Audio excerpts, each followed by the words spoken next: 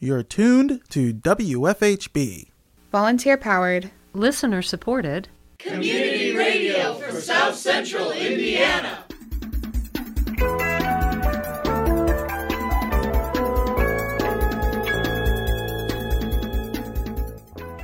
Good afternoon.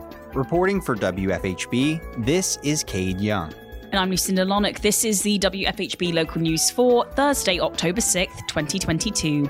Later in the program, we have a brief update on Monroe County's proposal to build a new jail. This comes from the producers of KiteLine, our public affairs program devoted to prison issues in the Midwest and beyond. More in the bottom half of our program. Also coming up in the next half hour, we have Voices in the Street, a public opinion feature on the nature of drunk driving and how it can be prevented. But first, your local headlines.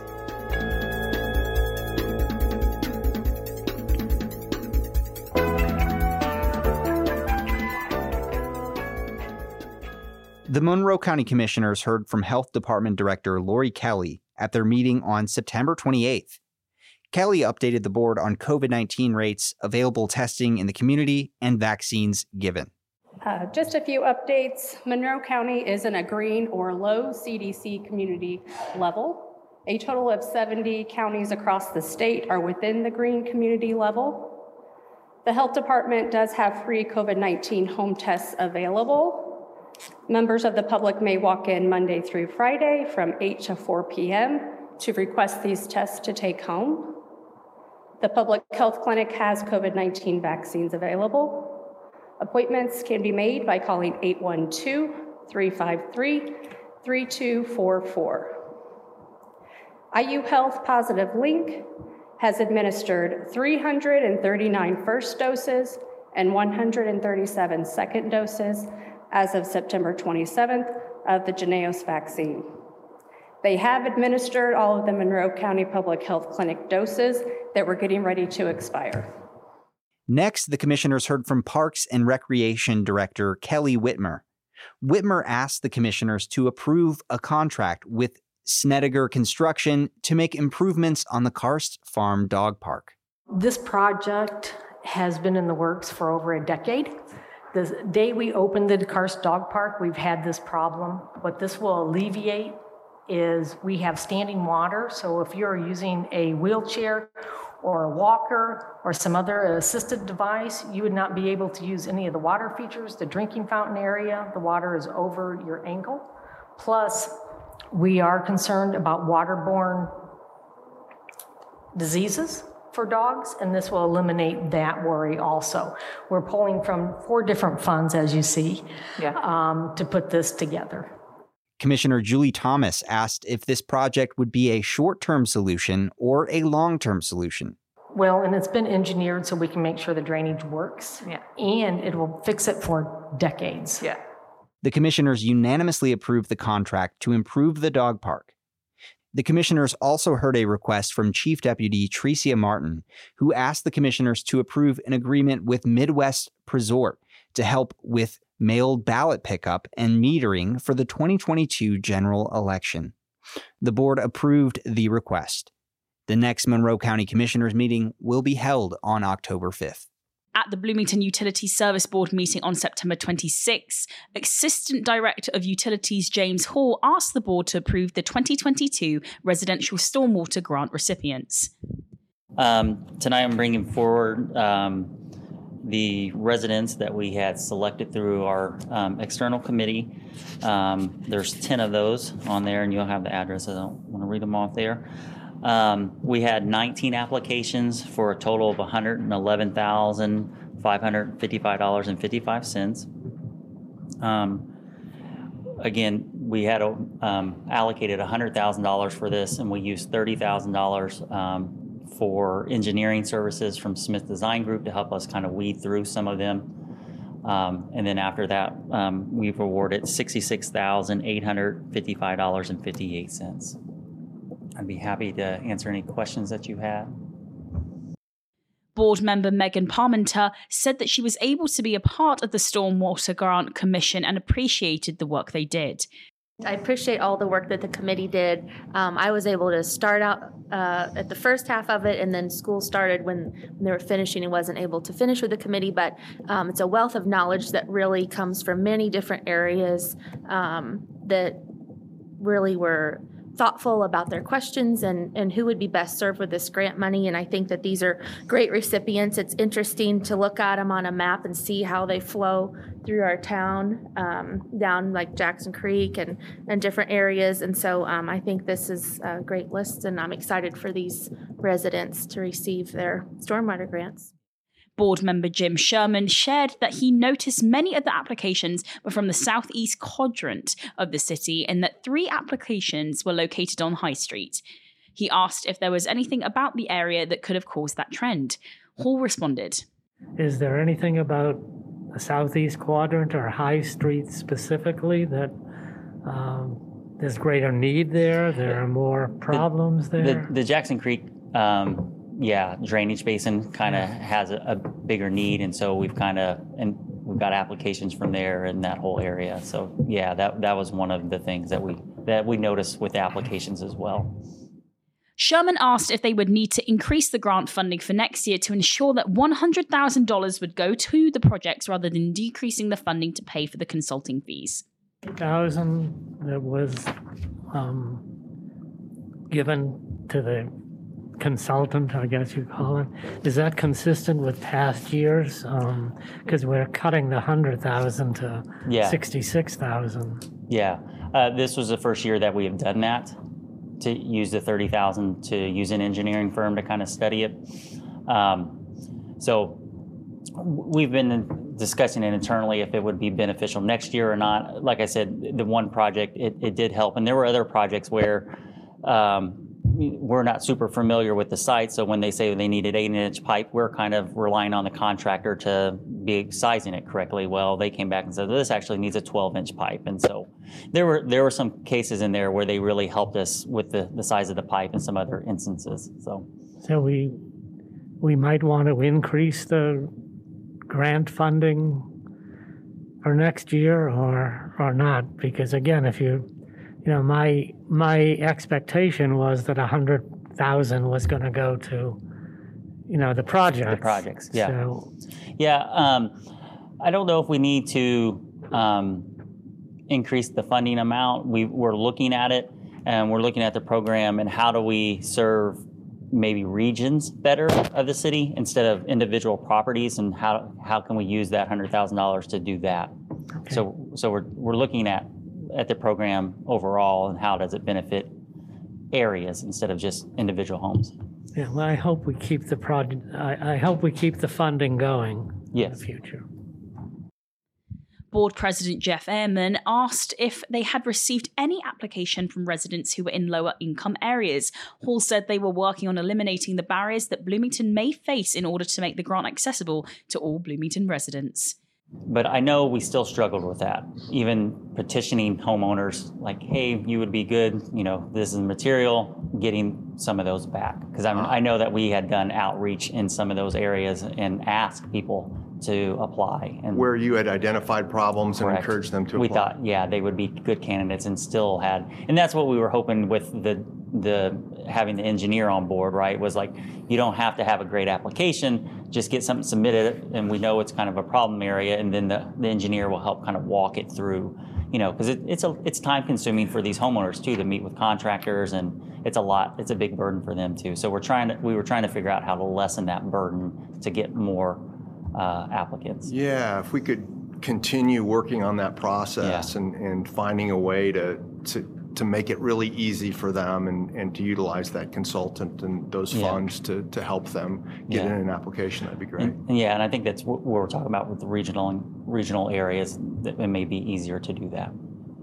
The board unanimously approved the stormwater grants for recipients. The next Bloomington Utility Service Board meeting will be held on October 10th.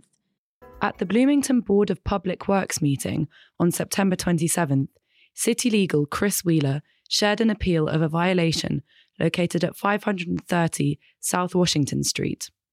Wheeler said that the property regularly has trash around that has become a public safety issue and plant overgrowth that has become a public nuisance. Bloomington Municipal Code makes it unlawful for any person to throw, place, or scatter any garbage, recyclable materials, or yard waste over or upon any premises, street, or alley, either public or private. Rubbish by definition in the code includes wood, glass, bedding, crockery, construction debris, and then a nice catch-all phrase of similar materials. Neighbourhood Compliance Officer Rob Council gave the board some background on the violation. Hi, I'm Rob Council, Hand Department. I can give you a brief synopsis of how this all started. August 1st, I met in person with Mr. Davis to chat in person and see how things were going, see what we could do to maybe get some movement going on the property. I had gotten complaints verbal from different property owners on either side of him about the accumulation of garbage. On the 4th of August, 3 days later, I went back to Joe's property in person with Liz from Planning, Mike from Hand, and Cody from HUD to see if we could offer any grants, funds, or help to tackle this massive project on his hands. A week went by, no movement, no nothing had been done on the property, so I issued the first warning on the 11th. Went back to check a week later and issued the second written warning, and still no movement. And all this time I've been trying to talk to him, see what the city can do to help move this along. On the 7th of September, after weeks of nothing happening, I issued my first written ticket with a fine, and here we are. Board member Elizabeth Karen asked what had prompted the Housing and Neighbourhood Development staff to inspect the property. Council responded. In my neighborhood compliance job, I run into a lot of neighbors. This one was brought up by a neighbor on the same block. Okay. When I went to issue them a grass ticket, they said, well, why are you giving me this grass ticket when you guys aren't doing anything about this? And he pointed towards Mr. Davis's property.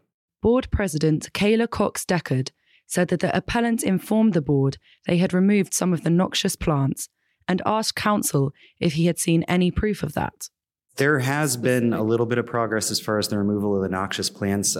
Yesterday, I did still spot Japanese knotweed and poison ivy on the property, and there are photographs of that included as well.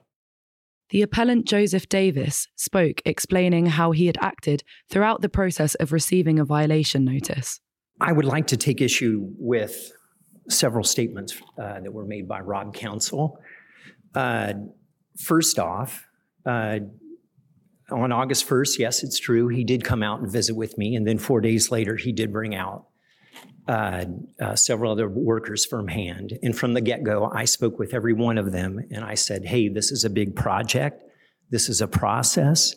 I wish to work with you. I wish to have accountability partners, but I need you to direct me. You can't make nebulous statements without specifically directing me. So Rob said, okay, all right, I tell you what. First thing you need to do is get rid of this poison ivy and some of the knotweed and address the things in front of your house, and we'll start there. So I did so. He ended up coming back, and I saw him pull up, and I ran up to him and I was like, Rob, you got to tell me what Japanese knotweed is. Well, he didn't proceed to tell me what Japanese knotweed was, but he did proceed to tell me how next I needed to focus on my front porch. So then for the next couple of weeks, I focused on clearing things off the front porch and processing them, and in general, trying to address the curb appeal of my property from the front, as that was what I understood that are where I should be directing my efforts. And Rob did say that I'm going to come back in 1 week and follow up with you and give you feedback, because I expressly asked for feedback through this process so that I could make sure that I was on track. Rob never showed up.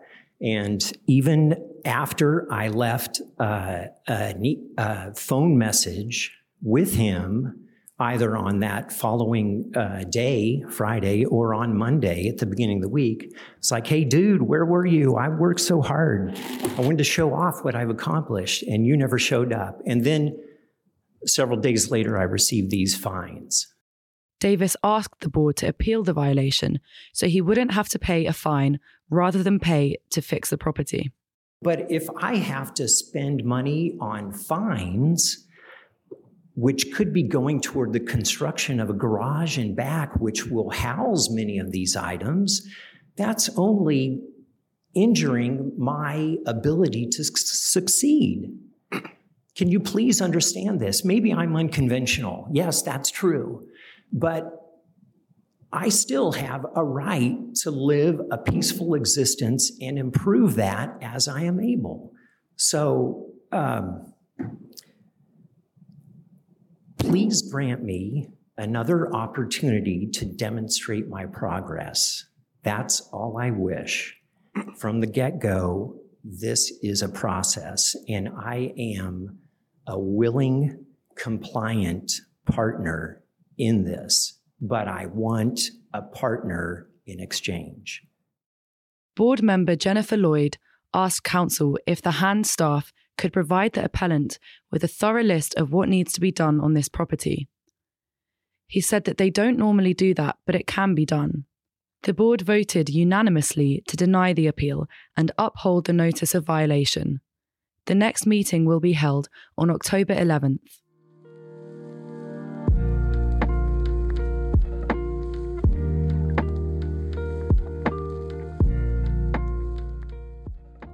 Up next, we have a brief update on Monroe County's proposal to build a new jail.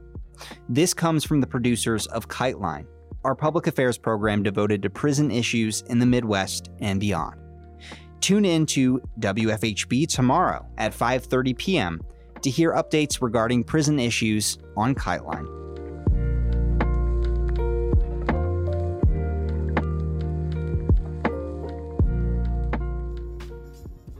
In 2007, Monroe County, Indiana, KiteLine's home, proposed building a new jail. They claimed that the old one was decrepit and under capacity. In the end, the new jail was not built thanks to public opposition and sky-high cost projections. Now, 15 years later, the county has proposed a new jail again. The old one is decrepit and under capacity, claim proponents. Like last time, those in favor of the new jail are presenting it as social work, promising to build in mental health and addiction services, nonprofit services, and gardens. Carceral humanism is on full display in what will actually simply be a widening of the carceral net. Those in favor of the new jail cite two kinds of problems with the existing one: capacity and conditions. The capacity claim is a red herring, as bookings in the jail actually decreased between 2003 and 2018, according to a study by RJS Justice Services, commissioned by the county. As for conditions, they are bad at the jail, but the county has failed to price a renovation instead of a brand new facility, and to consider how conditions might improve with a smaller population. A study authored by an IU criminal justice professor and funded by Arnold Ventures identified a great range of changes the city and county could implement that would jail fewer people, particularly on probation violations. Not only has local government failed to consider this 2021 study, but its own studies are all based on data collected in 2018 or prior. Yet during COVID, the jail population fell from its regular high of 280 to 185. Did crime surge? City residents don't think so, but the town has not published these statistics, whether because they don't exist or are simply late is unclear. The proposed site for the new jail is an 80-plus acre parcel of land in the southern part of the city, far from public transportation and including several wetlands. The county has signed a contract to purchase this property for $10,022,000, all before any kind of construction or even design work begins. Another $50 to $60 million would be dedicated to the first phase of design and building, and then another unspecified amount beyond that to pay for the additional buildings and facilities that the county wants to place at the site. The jail would be funded with BANs, bond anticipation notes, short-term debt securities issued by municipal or state governments to fund projects, and EDIT, the Economic Development Income Tax, even though jails are the farthest thing from economic development. The city and county have not yet consulted the public on whether it wants to spend its tax dollars on this behemoth. Luckily, the contract gives the county several opportunities to get out of the deal before the closing date in January, based on feasibility, environmental harm, and financing. Also, as in 2007, local residents are massing to organize against new jail construction. A group calling itself Care Not Cages has begun to educate itself about the process and possible activist response. If you'd like to get involved in this decarceral effort, you can come to their weekly meetings Thursday at 6 p.m. at the Overlook Community Center, 611 West 12th Street in the Maple Heights neighborhood of Bloomington.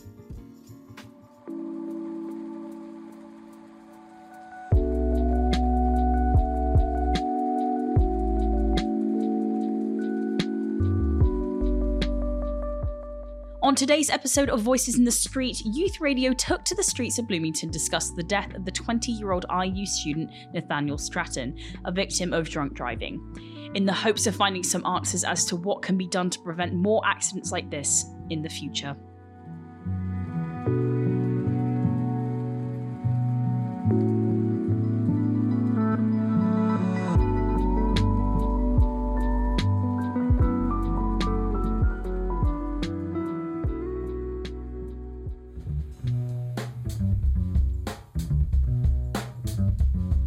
This is Voices in the Street, WFHB's monthly public opinion feature, providing the members of our community the opportunity to have their voices heard.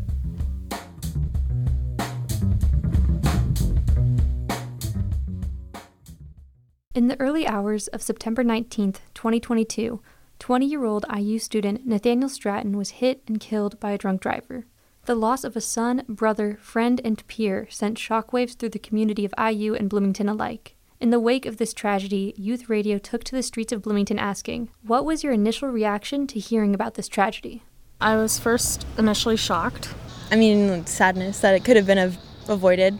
I was kind of shocked to hear about it. I mean, I know that it happens, but, you just never, hear about it. I feel like we see a whole lot of that. Before anything came out, and I know it's terrible, but I was like, there was another scooter accident is kind of how I looked at it before I learned the details. So once I learned the details of everything, though, I was like, well, I felt bad for that being my initial reaction. Drinking is really normalized on college campuses, like drinking and driving and being basically an alcoholic. So when you add drunk drivers into the mix, it's bound to happen. I thought it was awful. I always get really upset when I hear an IU student died, just because I can see myself in their shoes so much easier, I think. Yeah, I was just really sad for his family. How does the culture of partying around Bloomington and IU contribute to the issue?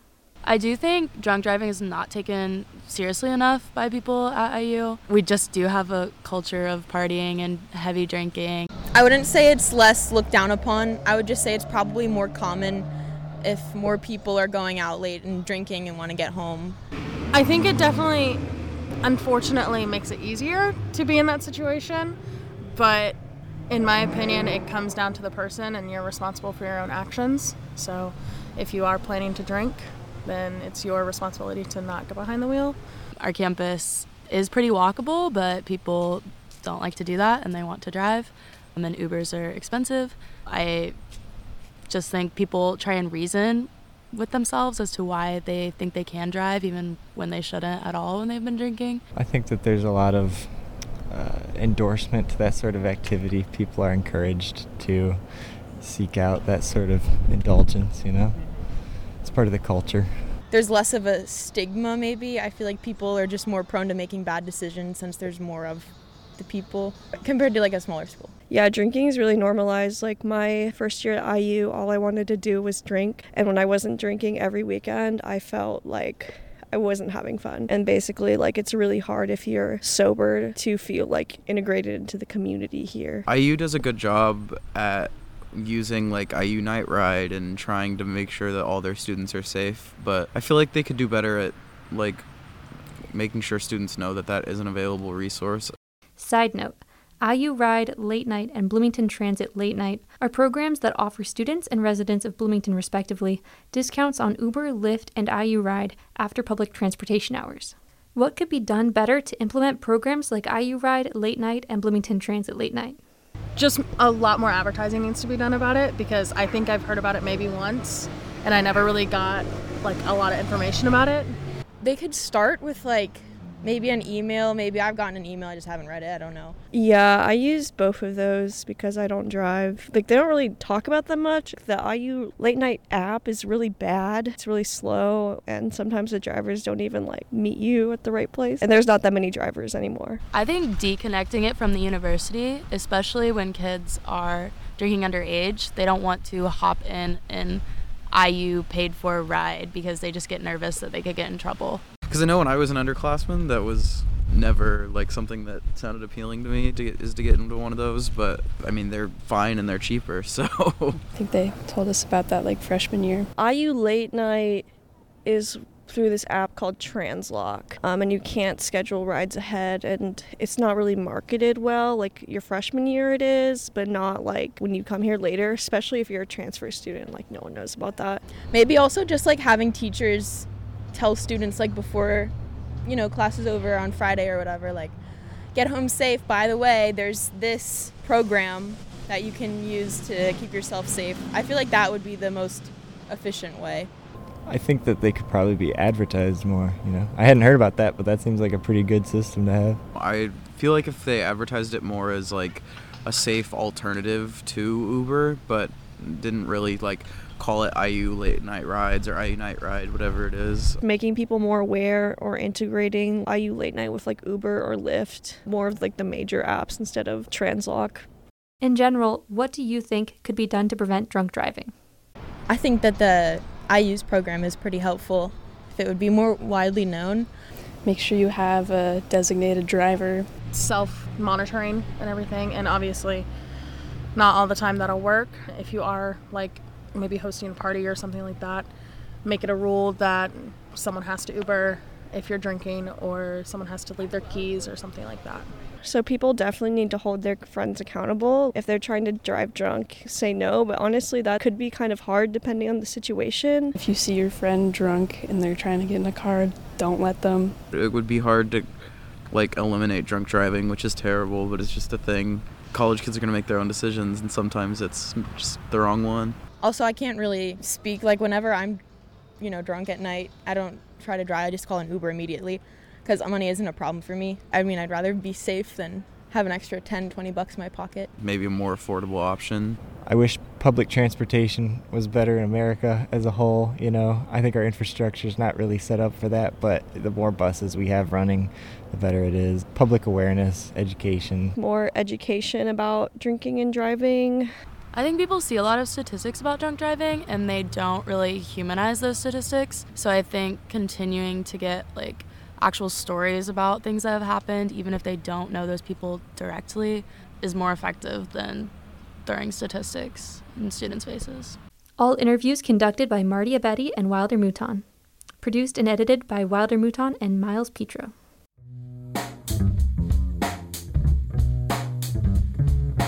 This has been Voices in the Street, WFHB's monthly public opinion feature of candid, local commentary about our world today. Voices in the Street is a volunteer-powered joint production of our news department and youth radio program here on WFHB, 91.3 and 98.1 FM community radio for South Central Indiana.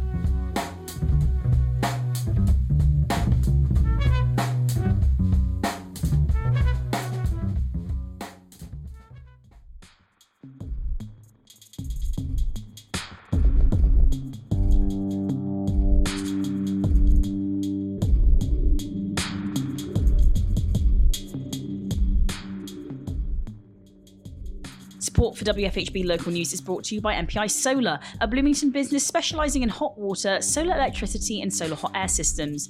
MPI Solar designs and installs solar power generation systems that encourage independence and individual responsibility. More information online at mpisolarenergy.com.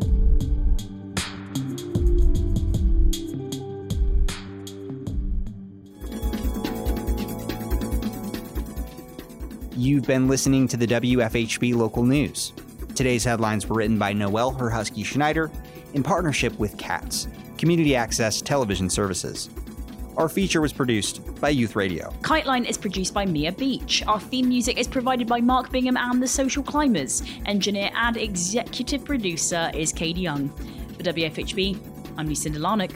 And I'm Cade Young. Thanks for supporting Indiana's only volunteer-powered, listener-supported, independent daily news program. You can hear tonight's full broadcast online at wfhb.org. The WFHB local news is also available as a podcast. Just search our call letters WFHB wherever you listen to your shows. Subscribe to never miss another local news program. Stay tuned for Big Talk, a one-on-one conversation with some of Bloomington's most fascinating people, coming up next on WFHB.